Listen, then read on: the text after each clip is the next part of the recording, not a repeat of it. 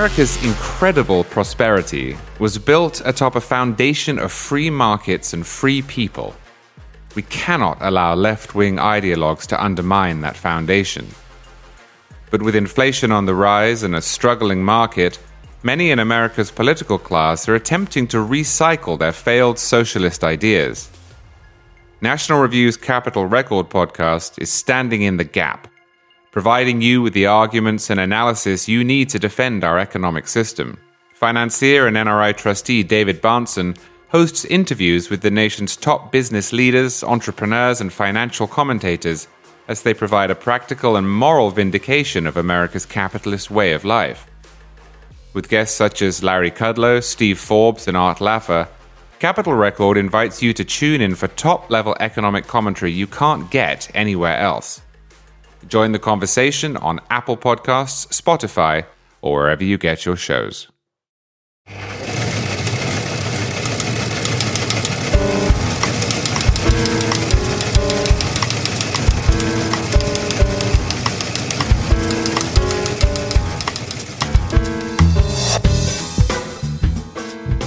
Will Donald Trump stand trial during Super Tuesday? Is Ron DeSantis responsible for racist murders? And will we remask? We'll discuss all this and more on this edition of The Editors. I'm Rich Lowry, and I'm joined as always by the Right Honorable Charles C.W. Cook, Noah Rothman, and the notorious MBD, Michael Brennan Doherty. You are, of course, listening to a National Review podcast. Our sponsors this episode are Babbel and Fast Growing Trees. More about them in due course. If for some reason you're not already following us on a streaming service, by the way, you can find us everywhere from Spotify to iTunes. And if you like what you hear here, please consider giving us a glowing 5-star review on iTunes. If you don't like what you hear here, please forget I said anything. So MBD, we really missed talking about this last week because we were consumed by the debate, but we had the fourth arrest and arraignment of Donald Trump, and it was a doozy. This one is bigger than ever because they finally got their mugshot of Trump. When Alvin Bragg was set to indict Trump, I said, all they want is a mugshot. Turns out in New York, they don't do or release mugshots anymore, but they did it down in Georgia, and it's epic. You have this glowering Donald Trump, who with golden hair, who instantly posted the photo himself and totally owned it. They've been selling merch on it, and they've raised more on this arrest than any other. I think it was $7.1 million is what they said in the first day. What do you make of it? Yeah, I mean, this is the road where we're being marched down, and it's a dangerous one. I mean, I remember, little over 2 months ago, Mark Levin roaring, "There is no law. It's a war on Trump. It's a war on the Republican Party." And that's what Trump is leaning into, is all these indictments are coming, and he is making them out to be improper political prosecutions of the opposition. And, there's always been in America a kind of glamour that is attached to crime, and he's kind of leaning into it, Mm-hmm. Like the James gang. Yeah, exactly, like an outlaw on behalf of the people, right? Robin Hood, legend. And Robin Hood was a socialist. Well, I mean, Donald Trump promised he would take care of everyone. So maybe we're not far off. No, but I think this is, this was inevitable. Once people wanted, if people wanted a mugshot, of course it was going to reverberate backward on them as Trump supporters embraced the mugshot and embraced the outlaw image and the kind of defiant look that Trump gives in it. I mean, you saw the Atlantic whining that the mugshot wasn't humiliating enough to Donald Trump. Mm-hmm. So yeah, I mean, I've said in columns, there's a reason why we have norms against prosecuting political opponents and norms for granting clemency to them in some cases, and we have norms that when you're indicted, you don't run for office. Because this is a dangerous mix-up. And I honestly think you have, what we're heading towards, if Donald Trump stays popular among the Republican Party, is a contest between what is the source of legitimacy in the United States. Is it the law as prosecuted by Democrats in their districts, or is it democracy as practiced by Republicans in theirs? And that's an interesting framing. You should write that. I have written it that I wrote one piece saying that there's a kind of spirit in democracy that, once someone submits themselves to the judgment of the public kind of reserves to itself the final judgment and sort of shrieks at any other authority or institution that would get in their way of pronouncing their verdict. And I think this is a very dangerous road, and everyone was responsible, should be seeking ways to avoid traveling down it further. That includes, in other words, Trump should drop out. Biden should instruct the Justice Department to drop the charges. We should just get as clear away from this as possible. Yeah. But we're not. We're going to march right down into the gullet. Yeah, we're marching right down to the gullet. And the gullet on the January 6th case, Noah, is, according to this latest ruling of this judge, we'll see if it stands, this Obama appointee, is the Monday before Super Tuesday. And I know we're in a different place on this indictment, but from where I sit, this is it's inherently problematic. There's no good time to do this. There's no time to do it when it doesn't interfere or run up against the political calendar in really awkward ways. And the idea that you'd have this leading candidate for president tied down in a courtroom on one of the most important dates in the primary calendar just seems outrageous to me. Well, that's the rub, isn't it? I mean, the trial had to happen sometime. The government didn't seek this date. The government sought January 2 as the trial date. The Trump camp wanted the trial to begin on the 12th of Never, sometime in 2026. It had to find a medium somewhere, and it was going to fall in the election year. Whose fault is that? Is it the government's fault? Is it the special prosecutor for bringing these charges? Depends on how you view the charges. And again, we can litigate the issue of the charges. But the judge's decision to set this trial on this date, we would be having the same argument if it was ahead of the Indiana primary, or if it was ahead of the Georgia primary, or if it was during the debates in the summer, or if it was ahead of the general election in November. It was going to happen at a certain point. And the fundamental obstacle before us here, rendering a judgment on whether the government is exceeding its bounds, is we have to subordinate the behavior that got us to this point in order to evaluate how people are responding to it. And I think that just reverses the order, the sequence of events here in ways that make evaluating it very difficult. Donald Trump's behavior got us to this point. Whether you think the government is responding to it excessively or not excessively enough, which is a point of view that is not represented here, but is one that is abroad, or should have responded to it at all. What we're talking about are reactions to events, not the precipitation of the event itself. So I do lack a certain amount of enthusiasm for the idea that the president and his co-conspirators are being persecuted here, especially since this, as we said, as Michael said, that headshot, the mugshot, is a giant gift to the Trump campaign. The Trump campaign and its supporters argue that the president is being treated unfairly because he's not receiving special treatment. We can litigate that one way or the other. But raising $7.1 million on this thing is a monster haul. No other campaign has generated that much support from a one-day event. I think Nikki Haley said she raised about $1 million from her stellar debate performance. That's a ton of money from a one-day event. It's nowhere near $7.1 million. And the people who contributed to this campaign, look, if the Trump campaign had structured itself as a 501c3, at least his contributors could be calling up for a write-off for his donations to his legal defense fund. That is what they're contributing to. Unfortunately, they don't get that privilege. But all of this is playing in Donald Trump's favor, and everybody's behaving in ways that I don't see them having any other way out of. I mean, everybody's in a terrible position here, and they're all playing their assigned roles. But what are we to expect? Are we to expect the government to just drop the case? Or do we expect Donald Trump to demur and refuse to raise funds off this thing, or not pretend like he's being persecuted politically? Everybody's playing their assigned roles to the detriment of the American Social Compact. Yeah, well, a lot depends just on how strong you think the underlying case is. But Charlie, the timing here is Republicans could end up nominating a guy who quite plausibly, sometime after they've nominated him, will be convicted of a felony or felonies. And if they do, that will be a choice. It will not be a surprise. They have plenty of warning. And they know that Donald Trump has poor judgment. Even if you think every single one of these civil and criminal cases, of which there are now 7 in total, 3 civil, 4 criminal, is trumped up, to coin a phrase, you have to acknowledge that the guy does not help himself.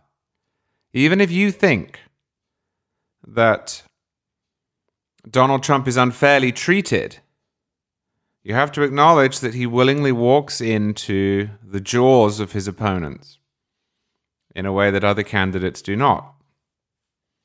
If he is in the midst of a trial, if he's convicted, if there's a raging debate about how he will be punished if he's found guilty, and the Republican Party chooses nevertheless to put him forward as its candidate, it will be making a conscious choice, knowing full well the likely or potential consequences. And I'm afraid that I have little sympathy for that. Noah and I have debated the extent to which those who have brought these charges have massaged the law or made imprudent decisions or squinted at the underlying statutes and constitutional provisions, but it is simply not the case that Donald Trump is a completely innocent party in this saga. And if voters choose to put him forward nevertheless, they will be making a case that they would rather issue that statement than they would win. Or if they believe that he's going to win, that they are willing to take the risk nevertheless. I think it is imperative as conservatives and as Americans that people who locate themselves on the political right maintain their own agency. This is the primary reason that I am a conservative. I believe in individual responsibility and agency. I do not believe that people are moved into actions by these grand, invisible forces of history. I do not believe that Republicans can be forced to nominate or defend Donald Trump. It will be a choice. That is important to reiterate. That will be a choice. So yes, that is a possibility, Rich. But if Republicans do that, they will not be able to say that they weren't warned. So, MBD, you've had different reactions to Trump's legal troubles. You had Chris Christie at the debate saying, look, guys, whatever you think of the legal merits of this, the underlying conduct is horrible, intolerable, unforgivable. Then you have a lot of the rest of the field, including DeSantis, saying, well, this is a two-tiered system of justice. This is a weaponization of the Justice Department. I'm going to end this on day one when I'm elected president. And yeah, Donald Trump's probably not the best electoral bet. Where would MBD, if you were trying to win the Republican presidential nomination, where would you come down? What would you be saying about all this? Oh my God! If I was trying to win, yes, not just running for a Fox show, but trying to win. It's crazy, but let's posit it. On the premise that you're a dishonest, power-seeking madman putting your family through the ringer for no good reason. Answer this question. All right. If I was trying to win, I think I'd be close. I wouldn't give Christie's answer exactly. Listen, I agree with Charlie about personal responsibility. I also agree that it applies to Trump's opponents that, if you see someone stomping mad, you don't start throwing around fighting words and provoking them either. Because there are predictable consequences, even if that person has agency. And so, yeah, it's very difficult. I worry that the Republican electorate does not want their candidate to look like they are cooperating with the Democrats trying to cashier Trump. And so you have to have a different line of attack. So yeah, I think I would be closer to the Ramaswamy DeSantis line if I were running. That's not the most honest or honorable line, but I do think it's the most politically advantageous for now. Trump has to sink himself with his voters and has to be sunk on other issues. I mean, you have to make the case if you're trying to win, not just that like, oh, Democrats hate him so much, but that I'm going to do a better job as president than he would. And that'll be the winning case if there is a winning case against Trump.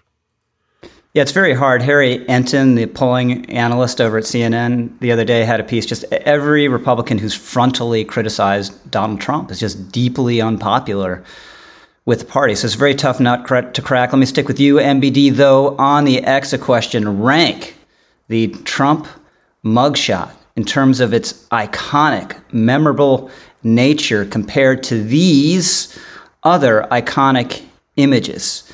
The cover of the Abbey Road album, the Muhammad Ali Sonny Liston photo with Ali standing in triumph over Liston, or the Nixon Elvis Presley Oval Office meeting. Where would you rank it? You have 4 images: the Trump mugshot, Abbey Road, Muhammad Ali, Elvis, and Nixon. Yeah, Trump's third. Fourth is the Nixon Elvis. First is Ali over Liston, and second is Abbey Road. I had the privilege in first grade of being sent to the 6th grade classroom to buy a new folder, and I was able to buy the one with Ali over Liston. It's an amazing photo. None of the other first graders had access to, and they were so jealous. It's got to be the greatest sports photo of the 20th century. Noah Rothman. It's difficult to rank it on the criteria that you just said. If I had to choose among your choices, I would go with Nixon Elvis because it is pop cultural and I think... As number one? It's equivalent. Perhaps closer to number one. I mean, the direct equivalence here is Frank Sinatra's mugshot in Hoboken, which is popularized because it appears behind Tony Soprano in Satriali's pork store. It is an image for the aspiring mobster of the coolness of a guy who flaunts the law and gets away with it. Ah, all right. So that's an interesting addition. But Charlie, let's stick with the four images. I have a feeling what you're going to go with number one. I don't think the Trump mugshot's iconic, and I don't think it will be relevant in 50 years. I don't think the Nixon Elvis photograph is particularly iconic either. I think the other two are stratospherically iconic. I would put Abbey Road slightly ahead of the Muhammad Ali Sonny Liston photo just because it's been so widely parodied. Although you could make an argument that makes the Ali Liston photo more iconic because it can't be as effectively. But either way, those two will stand the test of time. There was a tweet, I think it was from Clay Travis, saying this is now the most iconic photograph in American history. Well, it's not. There are many, many other photographs. The great photograph of Lincoln in his office, the flag raising at Iwo Jima, the tired and hungry face of the lady with the children during the Depression, Martin Luther King on the National Mall. This is not up there. I don't think that Donald Trump is going to be very important in American history in 50 years' time. So I would put it... That's optimistic. Lower down the list. Well, I don't think we're living through a particularly important time in American history. I don't think we're living through a particularly memorable time. It feels as if we are. That's not to say that what Donald Trump did wasn't egregious. It's basically it's all been inconsequential. It's kind of been interesting and felt like it's really compelling because it's different, but it's not particularly meaningful. Well, I don't think that the events of January 6th and what precipitated it are inconsequential. I think they're impeachable. I just think that in the grand sweep of American history, they don't coincide with anything tectonic. And even the political undulations that we're living through are not unique. William Jennings Bryan was nominated 3 times in a row. He lost and lost and lost. There must have been Democrats in that era who wanted to tear their hair out. Why do we keep picking this guy? He can't but we barely think about him. But we don't care anymore because it didn't coincide with anything that we identify with or that really mattered. Unlike Franklin Roosevelt, who was in office during both the Depression and the Second World War, unlike John F. Kennedy, who was murdered, unlike Ronald Reagan, who is not only more recent, but was president when we finally reversed inflation and beat the Soviet Union. Well, I know George H.W. Bush was. There's nothing that is happening at the moment that is particularly interesting. And I don't think that Trump or that mugshot is going to be a topic of conversation by the time I'm ending my life. Yeah, I think all these answers have been nearing great. the end of my life, I should say. I'm not that depressed. I think all these answers have been great. I'm with MBD though. I go Ollie Liston, Abbey Road, and then I take Charlie's point way down the list.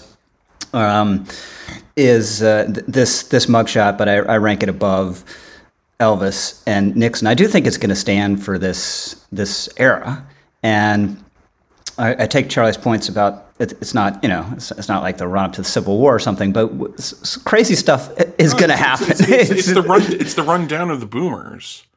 Right? I mean, it's like finally, like after 2 or 3 generations of misbehavior, we went from giving Clinton a little like slap on the wrist to actually slapping the cuffs on a boomer and Trump. This is like the judgment of history finally coming in on the worst generation to ever live on the face of the earth. Very literary, Michael. and you can also hear Helen Andrews sitting behind you applauding. Also, who looks good in any mugshot or DMV photo or a passport photo? I mean, it really speaks to the branding genius of this guy, for better or worse, that he was able to make this much out of a mugshot. So with that, let's hear from our first sponsor of this episode, Babbel. The best way to learn a language is through immersion, living where the language is spoken natively and using it every day. But that's not possible for everyone. So what's the second best way to learn a language? Babbel. Because with Babbel, you can start speaking a new language in just 3 weeks. This summer, well, last year, you can start speaking a new language with Babbel. Why Babbel? Because it works. Instead of paying hundreds of dollars for a private tutor or fooling yourself with language apps that are a little more than games, Babbel's quick 10-minute lessons are designed by over 150 language experts to help you start speaking a new language in as little as 3 weeks. Babbel is designed by real people for real conversations. All of Babbel's tips and tools for learning a new language are approachable, accessible, rooted in real-life situations, and delivered with conversation-based teaching. Studies from Yale, Michigan State University, and others continue to prove Babbel is better. For instance, one study found that using Babbel for 15 hours is equivalent to a full semester at college. With over 10 million subscriptions sold, Babbel is real language learning for real conversation. And here's a limited special deal for our listeners to get you started right now. Get 55% off your Babbel subscription, but only for listeners to this very podcast at babbel.com/editors. That's babbel.com/editors. Get 55% off. It's spelled BABBEL.com/editors, and of course, rules and restrictions may apply. So, Charlie, we had this hideous mass murder at a Dollar General in Jacksonville, a racist killer. There's no doubt about it. You can quibble, complain justly about how soon we know about the manifestos of white nationalist racist killers and how we never see, in some cases, the manifestos of killers with other motivations. But there's just no doubt that this guy was out to kill African Americans. Awfully, tragically, he did, shot 3 people in cold blood before taking his own life. Ron DeSantis suspended his campaign to go down and deal with this, and also an impending hurricane. We were recording here on Tuesday morning. He was heckled at a community event. One of the community leaders, to her great credit, said, "Hey, come on, guys, this is not the time for partisan politics. Bullets do not know partisan politics, and then you've had a predictable but nonetheless shameful spate of commentary saying, look, we knew this was going to happen. We warned the governor. His attack on African Americans through his history curriculum, through his apologies for slavery, would empower and mobilize racists out there. The worst has happened, and the blood is on his hands. This is about the worst thing a person can do, especially in the American South with its history. If we teach anything, it's that hating people based on their immutable characteristics is wrong, and hurting them because of it is the depths of sin. And there's no other way of looking at this other than as an illustration of the worst that human beings are capable of. The perpetrator hated black people. He was a white supremacist, a neo-Nazi. And he killed them for no other reason other than that they had a different skin color than his own. It is abhorrent. And I find it alarming, and I don't understand it. I expect it because this does happen in the world, but I don't understand it. There's very little more to say about the event than that, and I think we have seen round condemnations from everyone as a result. Thankfully, we do not live anymore in the 1890s where this is a popular or defensible thing to do, or it's covered up, or even endorsed in law. I want to complain as a result about the attempt by many in the press to turn this into something other than the worst thing that anybody can do that has been roundly condemned by everyone. Specifically, the attempt to link it in some way to Governor DeSantis, or to Florida's legislature, or to the state, or to anyone other than the person who carried it out. Once again, we see the press corps treating Florida differently than New York. Yesterday, there was a press conference at the White House, and a reporter from NPR invited the president's spokesman to connect this terrible act to Ron DeSantis' opposition to DEI and to the school curriculum here. And I wrote in response and asked the same question I always ask when the press does this. By what mechanism could these two things possibly be linked? It's absurd. I want to know why the press does this, especially when, from my perspective at least, DeSantis' response was excellent.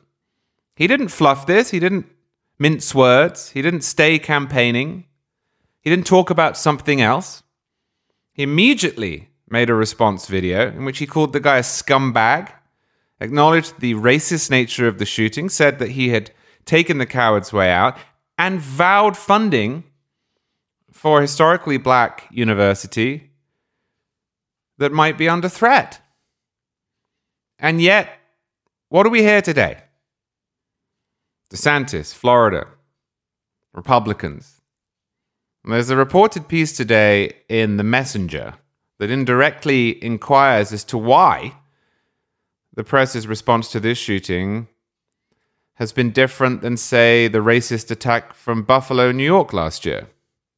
If you recall, in that shooting, a racist madman walked into a supermarket and killed people based on their race. He used an AR-15 that was illegal in New York. He left a manifesto. It was identical, except it was unfortunately 4 times more deadly than the shooting in Florida, which is pretty much an accident. I have no doubt that this Floridian gunman would have killed as many as he could, but he didn't, thankfully, mercifully. But when that happened in Buffalo, New York, the press didn't say a word to Kathy Hochul, the governor of New York. They didn't blame her. They didn't look for reasons that it could have been her fault. They didn't throw up non sequiturs or insinuations or smears. They didn't ask Republicans to criticize her stance on this or that. They didn't call up pro-life charities who talk about the devaluation of life and say, look at New York's laws, now look at what happened. They didn't do it.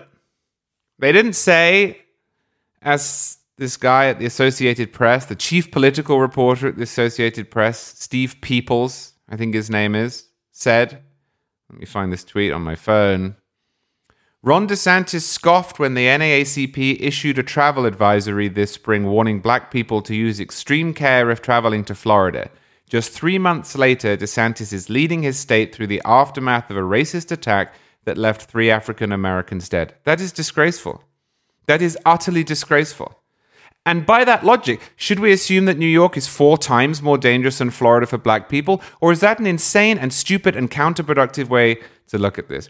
I tell you what, Rich, I feel today as somebody who is very close to this. This happened very close to where I live. I feel like this is COVID all over again, where New York is presumed to be virtuous and Florida is presumed to be evil, and the national press that is based in New York is just going to run with that. Why didn't the press do this to Hochul? I'll tell you. It's because the press shares Hochul's politics. That's why, that's it. Effectively, this is an extortion racket.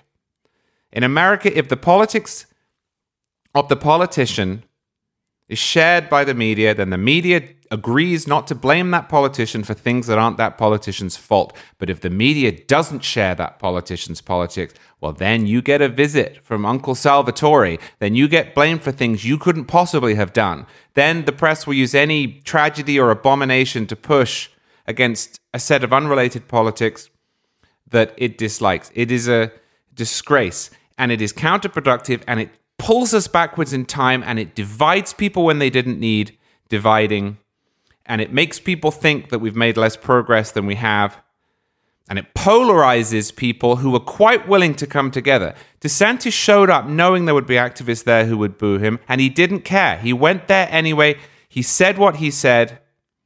What he said was good and welcome and necessary, and he still got all of this. And I think that that is a profound shame, because there is no one in the real world where I live who thinks that this is political, who heard this news and said, oh, well, this is because of the Democrats or the Republicans or Christians or non-Christians or whatever. Come on.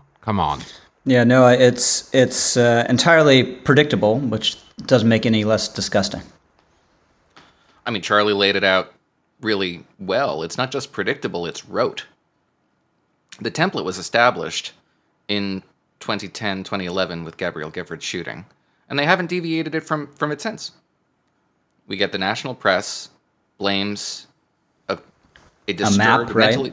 I'm sorry? They blame Sarah Palin's map for the act of this. They blame some act of political rhetoric for the behavior of a mentally disturbed individual. Republicans bristle, and by the time it comes out that the individual was a diagnosed schizophrenic or what have you, we've already moved on. There's no rough equivalent on the other side. When a Democrat commits an act of violence, we talk about root causes and the need to cool the temperature down and the tone and tenor of national rhetoric because of the national media, mainstream media monopoly.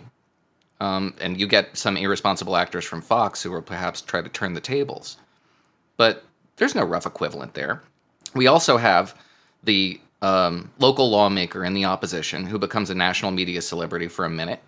In this one, it's going to be Angela Nixon, who has been all over MSNBC saying the most irresponsible things you could possibly say, saying that Ron DeSantis, quotes, targets black people, that he fanned the flames, he's the one who lit the match.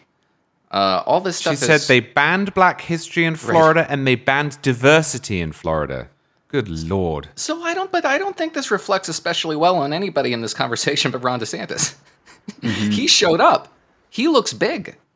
His critics look small and petty and obsessive over picayune stuff. I don't think this is going to redound to anything other than Ron DeSantis' benefit, if it does at all. Because what everybody's hearing, if you're just casually perusing the media, it's that Ron DeSantis got booed and booed again. That's the headline. It's everywhere. Ron DeSantis booed at this event. And they're attempting to make some connection.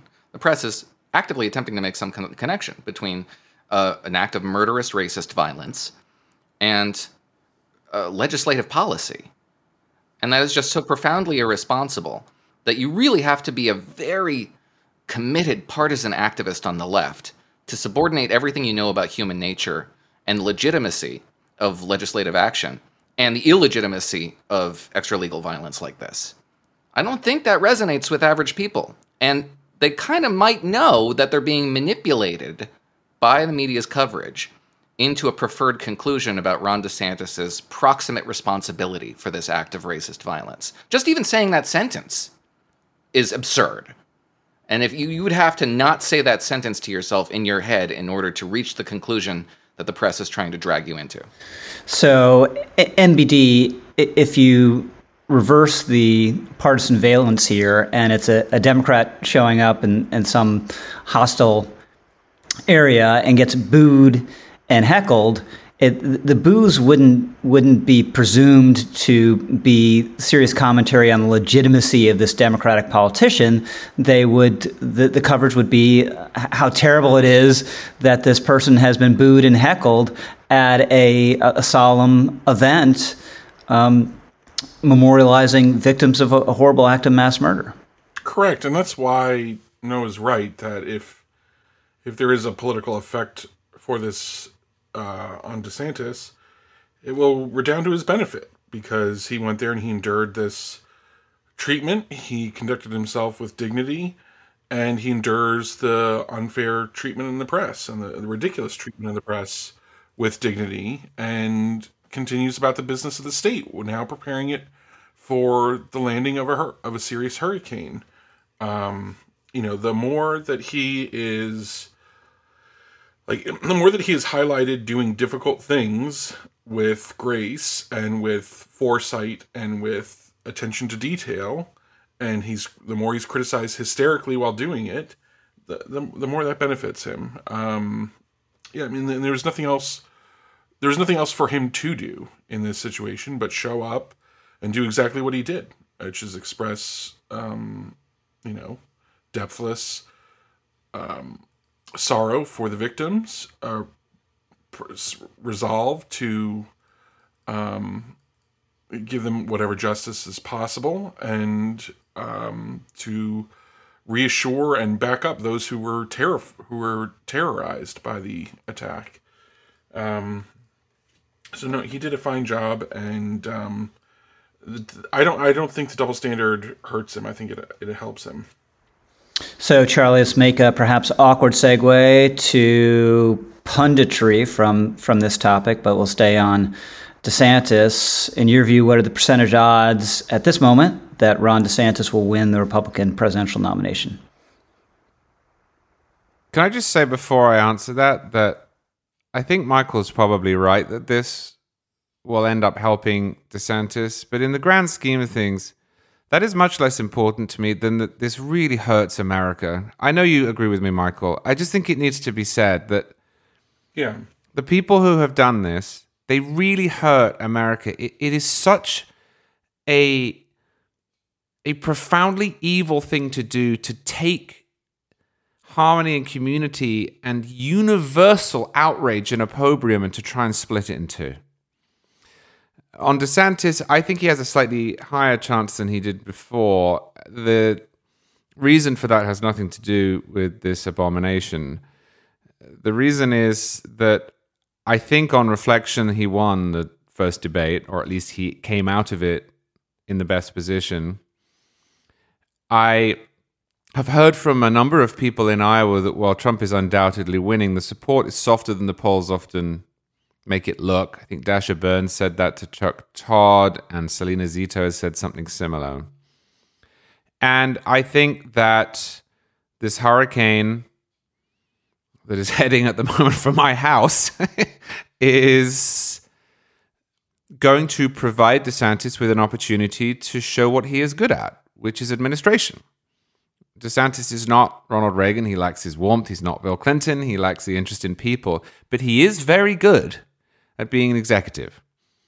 And although, of course, I personally wish this hurricane were not on the way, primaries have to be about more than showing up at the Iowa State Fair and indulging Vivek Ramaswamy on a debate stage. And this will give DeSantis a chance to show what he's good at. I think the arrival of Hurricane Ian last year helped DeSantis win as big as he did. I think there were a lot of people who aren't so political who looked at his response and thought that it was impressive. So I would put him now maybe at 30%. 30, wow, okay. But I think that Trump is the favorite and it's his to lose. I just think that DeSantis is in a stronger position than he seems to be last time you asked me that question. Noah Rothman. I just want to pivot briefly on what Charlie was saying because it's very good. It's crass politics, but it's a tightrope to walk. If he manages it deftly enough, it could be quite the coup.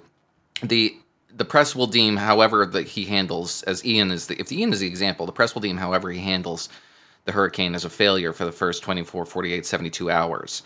But the results will speak for itself if and when they do, as they did in the case of Ian. If power's out in one neighborhood somewhere in Florida, it'll be a failure. Oh, yeah, it's a disaster. And it might be. But that's the managerial competence is what DeSantis voters like about him. The events in Jacksonville could appeal to what Trump voters like about Trump insofar as he's the next thing. He's the big target. He's got all the right enemies, and he's being persecuted. He's being treated very unfairly by the mainstream press, by these Democratic activists who showed up. It would be difficult to leverage that directly. The DeSantis campaign would have to rely on surrogates to retail that message. But the two messages could have a complementary effect.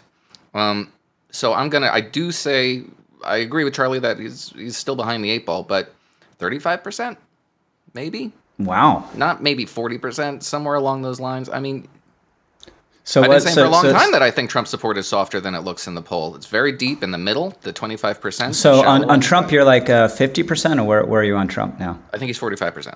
I've said the field. I think I take the field, and I still take the field. That's it's bold. MBD. I'm totally with Noah. I was going right there.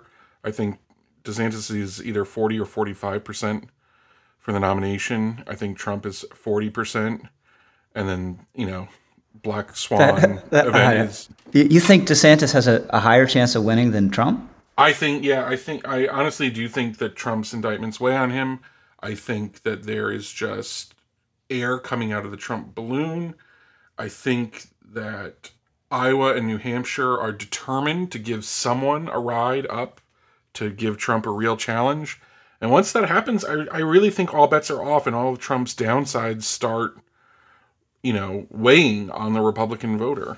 I do believe in some kind of inherent value, that it's not just an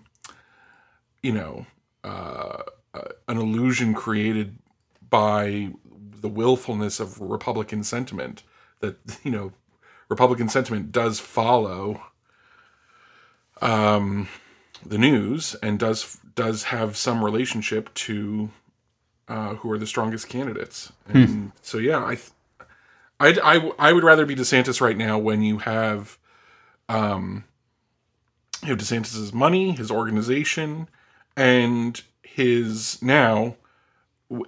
Any rise is now going to be, oh my gosh, the comeback kid. Yeah, that's true. All of that. Noah's written about that. I wrote that. Yes, because the press has set so absurdly low expectations for him that they're not hard to meet. Right, and it's just and not only that, but in effect, he's already surpassed them because he survived. He survived, and the polls say that 85% of people in Iowa who say they support Trump in the race say they're considering supporting DeSantis. So it's just there's a the way someone put it is that DeSantis did DeSantis live up to the hype? No, he definitely did not. But has he showed that he can take a punch? Yeah, in the sense that especially in Iowa, he's still quite popular and he still has a lot of voters considering him. I still think you guys are high. I would say it's about 20%, because in Iowa, it looks like, in the best of, not in the best of circumstances, but even if you get DeSantis or someone else getting some pickup, it could still be a multi-car pileup that could favor Trump. So I'm not as high as you guys are. With that, let's hear from our second sponsor of this episode, Fast Growing Trees. This summer, at least what remains of it, you could spend thousands of dollars on planes, hotels, and tourist traps, or you could spend less money on a beautiful garden that will give you years of pleasure with FastGrowingTrees.com. FastGrowingTrees.com has thousands of easy-to-grow plant, shrub, and tree varieties expertly curated for your unique climate and needs, from Meyer lemons to evergreens to shade trees and everything in between. No more waiting in long lines and hauling heavy plants around. With FastGrowingTrees.com, you order online and your plants arrive at your door in just a few days. No green thumb, no problem. Fast Growing Trees plant experts are just a Zoom, chat, or phone call away, always available and eager to help. They can even walk you through your entire garden to help solve problems you're having with plants and trees. Plus, Fast Growing Trees plant experts have specialized degrees in training to help troubleshoot from root to leaf. It's like telehealth for your plants. And with Fast Growing Trees' 30-day Alive and Thrive guarantee, you know everything will look great fresh out of the box. Join almost 2 million happy Fast Growing Trees customers. Go to fastgrowingtrees.com/editors now to get 15% off your entire order. 15% off at fastgrowingtrees.com/editors.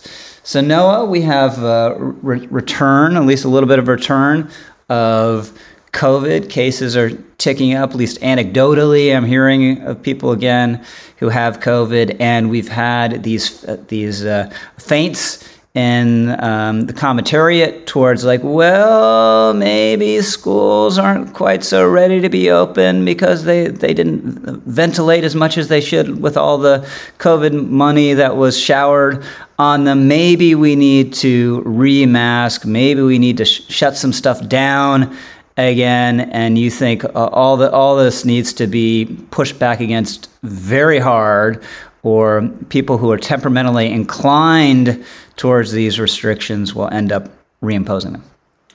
The pushback I get for noticing, and it is just noticing my environment, is that, well, this is your paranoia rearing its ugly head. You righties were just so put off by what we had to do in the pandemic that you are sensitive to it in ways that are verge on paranoia. And perhaps guilty, but I can't be the only one noticing all these trial balloons. In the beginning of August, we started to see an uptick in positive rates from wastewater testing, which is to say that it's not as though people were showing up to hospitals and being hospitalized. That is happening. It's one of my least favorite phrases in the English language, wastewater testing. Yeah, it's pretty darn gross.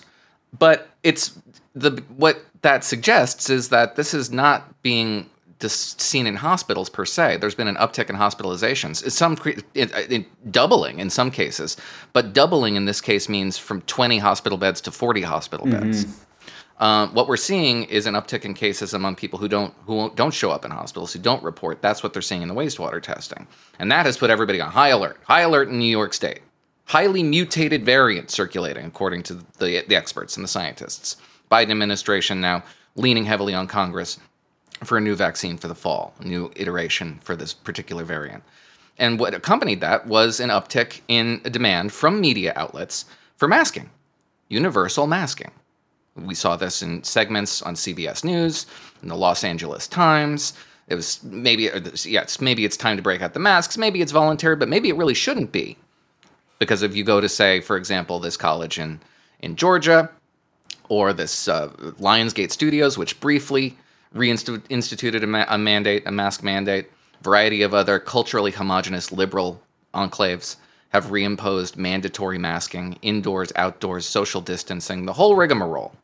And then we had this piece from New York Times on Sunday, which stipulated that the pandemic closed schools, but ventilation could keep them open.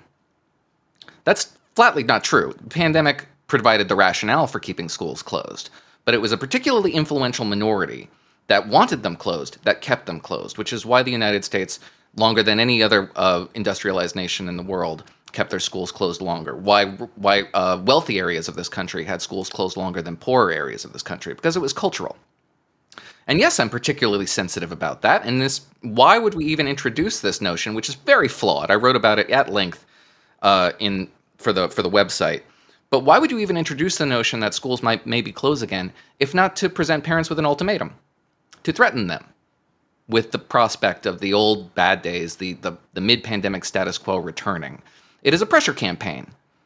And yes, it's a trial balloon. And if we don't shoot them down with extreme prejudice the minute they appear over the horizon, it will be declared proof of concept. And yes, we will see some effort to return to the old media. Now, I don't necessarily think there's a big appetite for this sort of thing. In fact, that's all that is keeping it at bay. So yes, if I seem a little bit paranoid, a little, trigger happy when I see things like this, it's because I believe that the only thing preventing the restoration of mid-pandemic restrictions, perhaps not the scale at which we saw in March 2020, but something akin to 2021, 2022, where they were just zombie restrictions that were evolving into a new way of life. Would I see that return in the absence of a real popular attack on it, a real popular hostility and frustration with it? Yes, I do. I think that's the only reason why they went away in the first place after the results of the off-year elections in 2021, and I could see them coming back. So, MBD, what is the science around masking now? What's the best evidence on the efficacy of these things? It is extremely highly disputed area.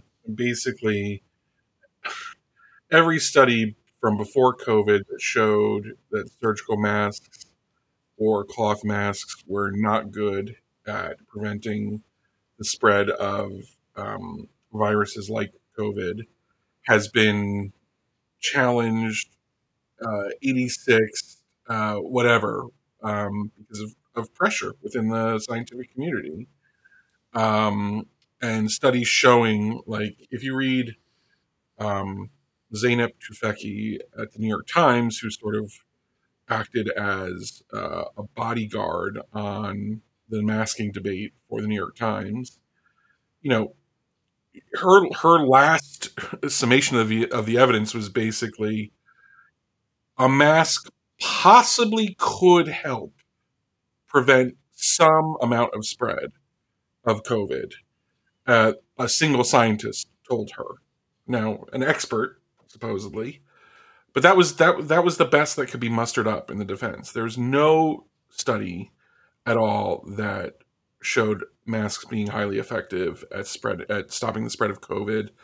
Often the ones that were used to hype up masks, like there was a Kansas study, basically they confused the wave-like nature of COVID and the wave-like nature of mask mandates that follow as COVID comes into a community with the effectiveness of masks.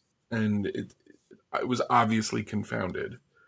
But it was adopted and remains a symbol. It remains what Dr. Anthony Fauci called it, I think very revealingly and maybe even accidentally, early in the pandemic. He said it was a symbol of the sort of thing we need to be doing. That is, it was like a kind of public, visible reminder to be careful, to keep distance, to reduce your socialization as much as possible, whatever. But he didn't say it was a tool because he knew better. And I think we all know better now. I mean, like I said, I tend to suspect the studies that show that masks have harms are probably right, because especially for young children who are, snotting into them, rebreathing stale air, and harming their own social and linguistic development by wearing them and having others around them wear them. Charlie? I've earned the right to be paranoid. I think this is a preposterous word to use, paranoid. We've already been through it once. It just happened. This is the time to prophylactically say no. There's this Edmund Burke quote that I love and I often include in my writing. He's talking about Americans, contrasting them with the British. He says, they augur misgovernment at a distance and snuff the approach of tyranny in every tainted breeze. Well, I didn't last time. I was somewhat indulgent. I didn't know the scale and scope of the disease. I'm not a health expert. I was told it would be 15 days. We weren't sure at that point whether it hurt adults or children or both. And I didn't augur misgovernment at a distance, at least not enough. I didn't snuff the approach of tyranny in every tainted breeze. But I'm not going to make that mistake twice. All of the libertarian instincts that I have within me were suppressed. Some of them, I think, reasonably so.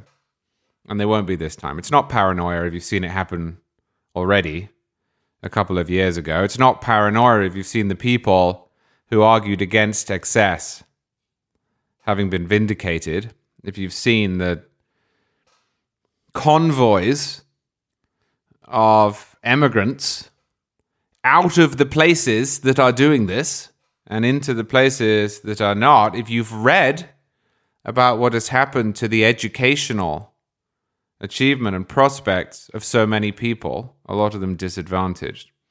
So no, I will add to what Noah said and merely say this isn't paranoia. This is a reasonable precaution that will be taken, I think, this time around by pretty much everyone who has declined to drink the Kool-Aid.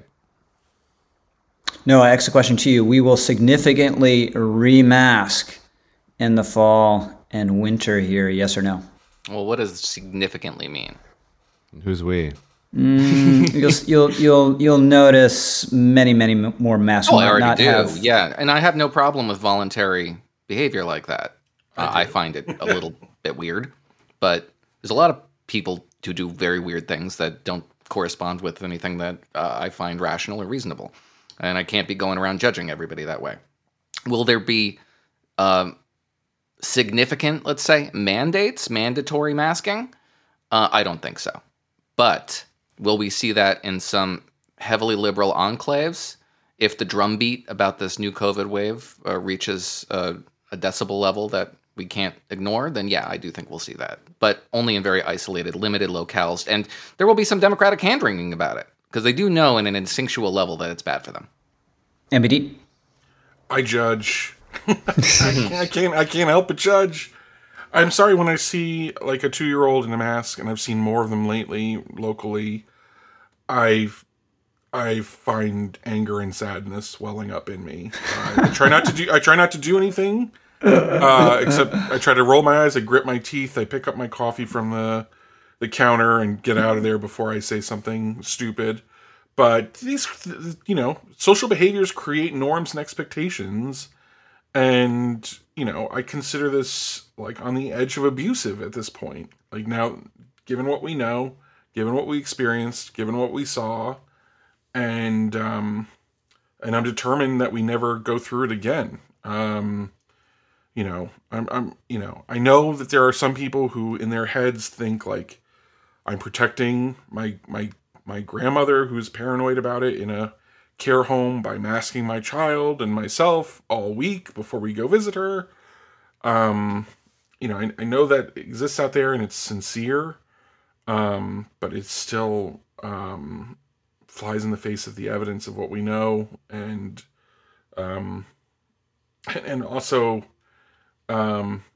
it's also a kind of like insult against statistical thinking. Like, if you're that afraid, you shouldn't even get in a car. I mean, if you're that afraid of mortality, because you're likely to get yourself killed in that than by failing to wear a mask in a Dunkin' Donuts.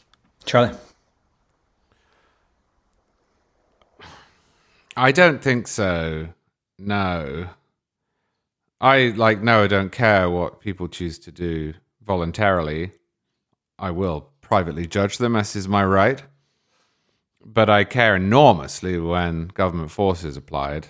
And I don't think that voters are going to put up with it. And I think because Democrats understand that and realize that the tide has turned, they will be wary about asking them to as we run up to an election, not least because it's the sort of issue that will play into the hands of Ron DeSantis, whom they fear.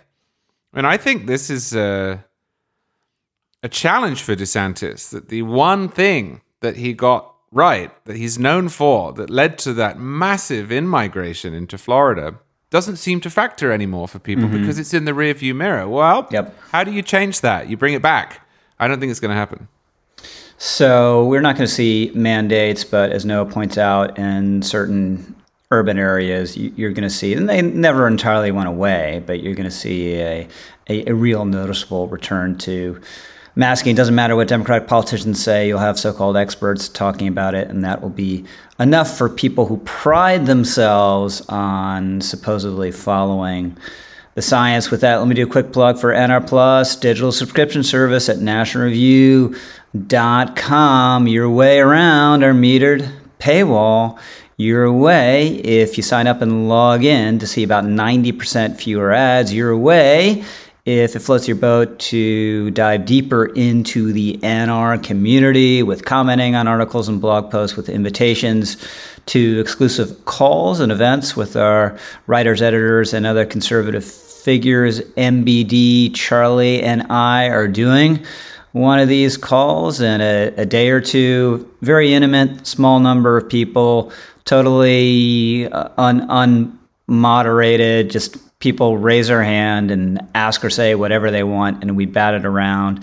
It's a lot of fun, and that's another one of the advantages of being a member. So if you haven't already signed up, please, please, please join tens of thousands of your fellow National Review readers as a member of NR Plus. On top of everything else, it's a very, very important way to support our journalism. We need people to pay for what they read and listen to and watch at National Review. We don't need them to pay a lot. We just need them to pay a little bit. And if you're not doing it now, I beg of you that you pony up the little bit it takes for an introductory offer. So with that, let's hit a few other things before we go. MBD, you have recently read a biography of James K. Polk by Robert Merry.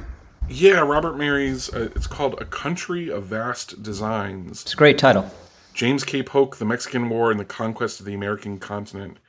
And it is, James K. Polk was sort of the first dark horse presidential candidate in American history, the first person who kind of emerged from a convention by surprise, and not perfectly well known nationally. And he's also sort of the second act, or the second effective act of Jacksonianism. Martin Van Buren had been elected after Jackson with Jackson's coalition, but kind of a failed presidency, and a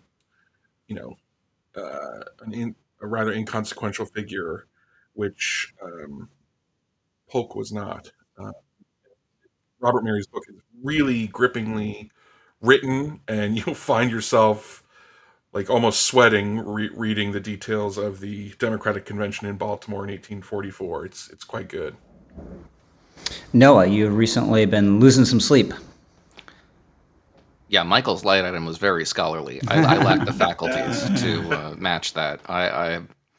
If I sound subdued, it's because I am. For the last couple of mornings, every single morning at 5:04 a.m., I have been awoken to a sound I have not heard in 35 years, 30 years at least. It is the theme song to the 1989 exclusive to Game Boy video game Super Mario Land, which somehow erupts through my house in the middle of the morning, forces me out of bed, and by the time I'm anywhere near the vicinity of the song, it stops. It's an alarm on something. And we finally found it this morning. It was some sort of a toy that my children unpacked and turned on the alarm, and it's just been haunting me for the last several days. The accidental alarm is one of the worst things that you. And then it's gone the second you get near it, and you just have to wait for tomorrow. It's terrible.